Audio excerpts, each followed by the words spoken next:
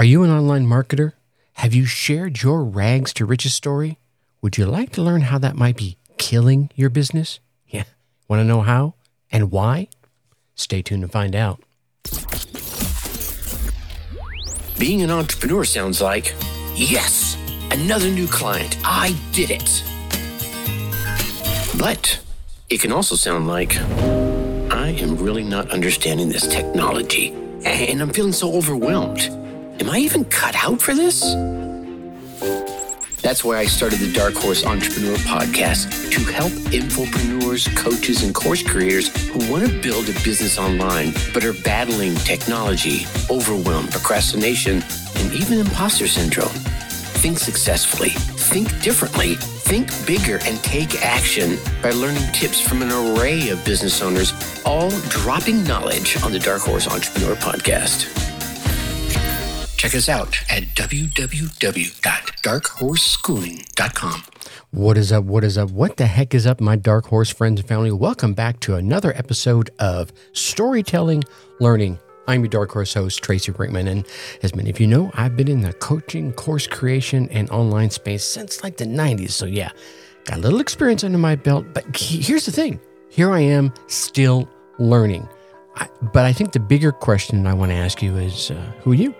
And I believe the answer to that question is infinitely more important because I believe you are a driven entrepreneur, or perhaps an infopreneur that's here because you're ready to start, restart, kickstart, and just start leveling up with some great marketing, personal or business tips and results. Man, we got to get those results in order to build that beautiful business of yours into the empire it absolutely deserves to be.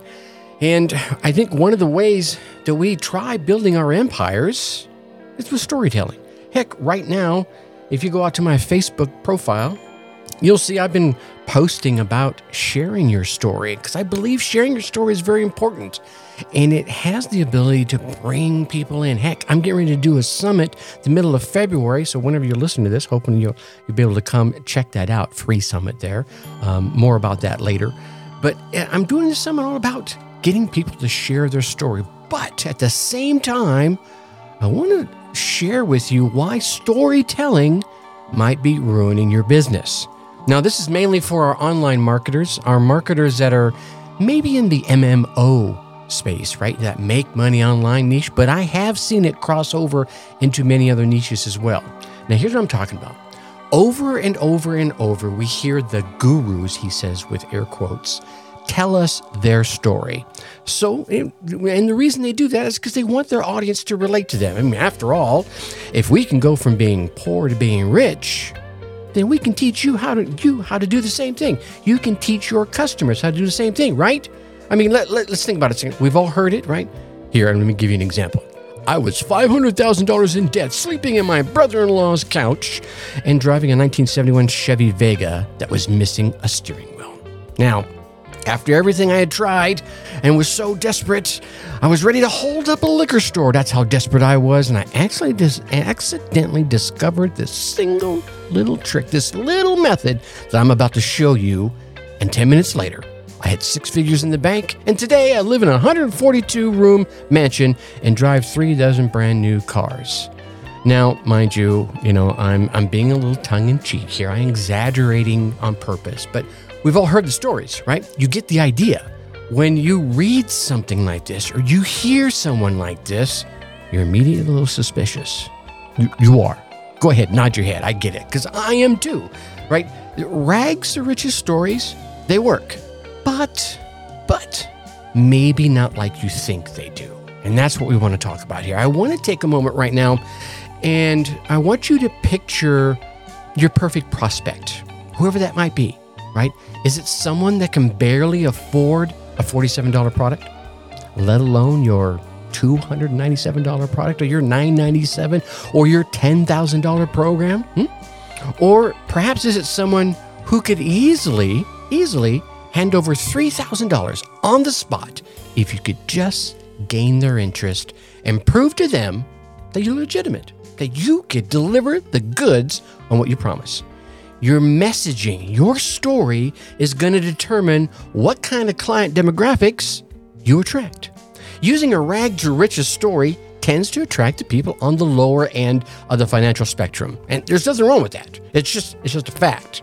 And in those folks, perhaps a little more desperate, I'm just putting it out there. I've been there, right? And simply, maybe they're not as knowledgeable about the world of business and the world of marketing. Now, these folks, they'll easily spend $17, $47 on a product, but they will likely never shell out hundreds or preferably thousands for training. No matter how good the promise, now how great the product is, or now how bad they need the result that they could get on the other side of it. It simply isn't in their mindset to do so, even if they could afford it. They're not ready. They're not there yet. Now, let's talk about the flip side.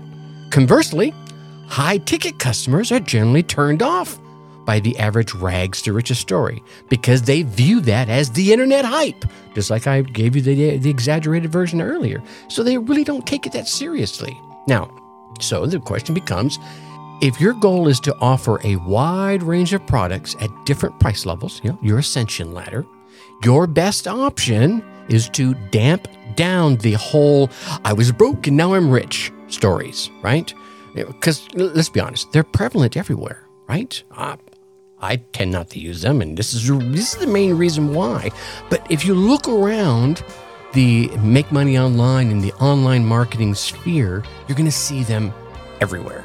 Now, when you want to attract customers on the lower end of the financial spectrum, it's great to use things like discounts, time-sensitive offers, and the sort of stories that illustrate how easy and how fast your product will work.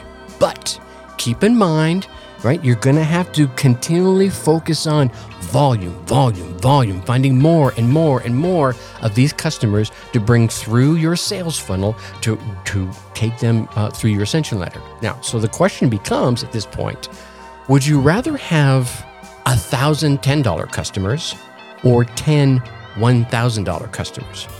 Give you a moment. Think about it, right? And seriously, and I'm not judging either side of the fence, right? Because you may want to gravitate towards the $1,000 $10 customers. I mean, that's your affinity. Cool, all right. But if you want to attract those more affluent, those more high-end customers, you're going to have to speak their language. There it is. You're going to have to let your knowledge and your results do all the talking for you. And so to do that, you're going to have to create content that shows what you're talking about and demonstrate that your clients are getting results. Now, mind you, don't get me wrong, it's important that you show that you are making money by doing the very things that you're teaching. How many times have we seen someone out there saying, hey, if you do this, you'll get that, and they're not doing this, whatever this happens to be, right? Marketers who can demonstrate their own results don't need rags to riches stories, ladies and gentlemen. They don't need those kind of strong-arm sales tactics because they're saying, look, I know this because this is what I'm doing every single day. Here are the numbers, here are the stats, right?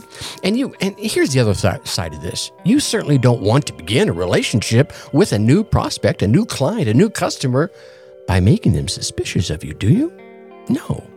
And if you do, just go ahead and push stop on this podcast or push stop on this YouTube video that you're listening to or watching right now because you're not my guy. You're not my gal, right? We don't want to be out there being all schmarmy-marmy, right?